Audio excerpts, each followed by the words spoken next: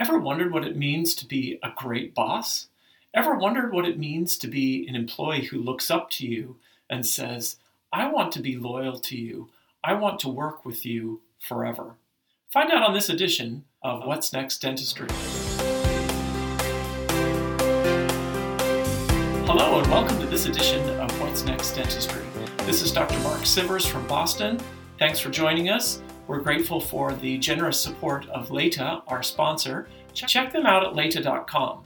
Improving profits, work life, and time off. In today's edition, we're going to look at what it means to be a great boss, what it means to create an environment where employees say, I want to be loyal to you, I want to stay with you, I want to work with you for the rest of my life. My experience with this has been very interesting through the years. So I remember a gentleman that I sat down with. He was the CEO of a pharma company located here in Boston and in Hamburg, Germany. As that company grew, it gained the attention of larger pharma companies. As they showed more and more interest, the company actually grew faster and had better results, and they ended up being bought out by a very large company. And what was fascinating about it is they were bought for the most amount of money that a company of that size had been sold for at the time. When they got to the negotiating table, the CEO of the company went to bat for his employees and said, I want you to create a better package for the whole team in this transaction, and that I won't go to the table and close this deal unless we have that in place. So they said, we'll put in some money if you'll put in some money, and he ended up putting in millions of dollars of his own personal money together with the larger pharma company.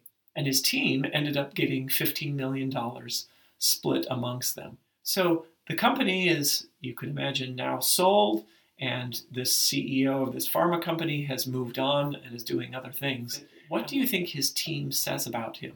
Well, you can imagine they all want to work with him again. They can't wait to get involved in what he's doing because they know that it's not about him. It's not all about the company. It's not all about the shareholders.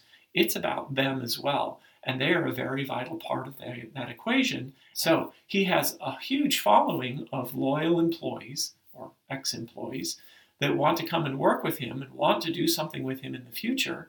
And he has this following based on looking out for his staff. Now, in speaking with these employees, they wouldn't tell you, oh, he's the nicest guy on the planet. They would say, he's direct, he's bold, he'll tell you exactly what he wants, but he'll also be respectful. And they appreciate his boldness. They appreciate him being direct.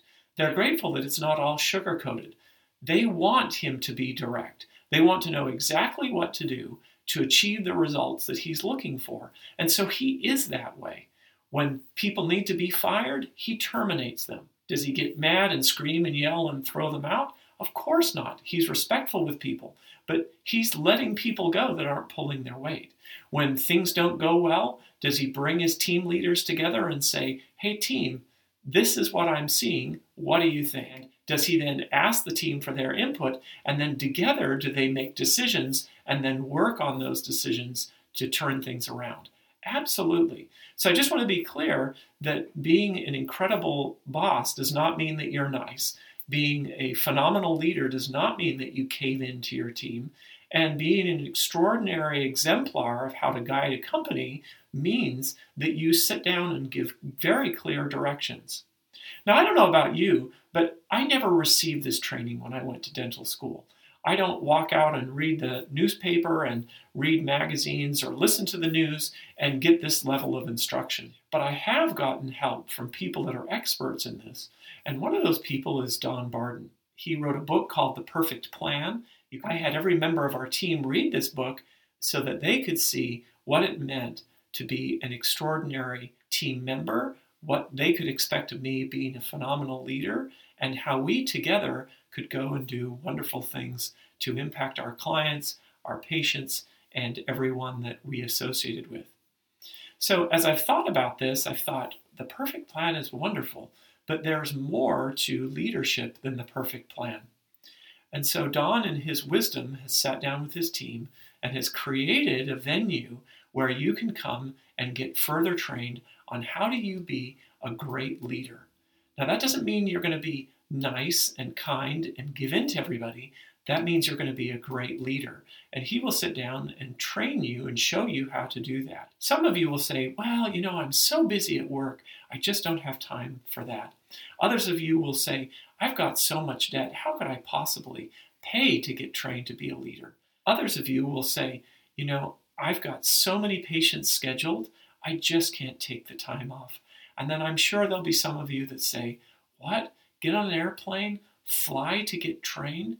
What am I going to tell my spouse? Or what am I going to tell my children? Or what am I going to tell my team or my patients? And this is the crux of the whole problem. People want bold leaders. They want people with backbone. They want people that are disciplined and that are principled in their decisions and that are investing in themselves to make themselves better people to go and lead others. Think about this. Your spouse didn't marry you so you could be this limp leader. They want bold leadership. Yes, they want respect. Yes, they want kindness. Yes, they want love. But they want you to be a bold, good, noble leader. And that's what Don is teaching in this class. And I realize things are busy. I realize you have other things to do. I realize you may have debt. I realize you have all the excuses in the world. But my question to you is, doesn't your spouse deserve better? Don't your children, if you have them, deserve more?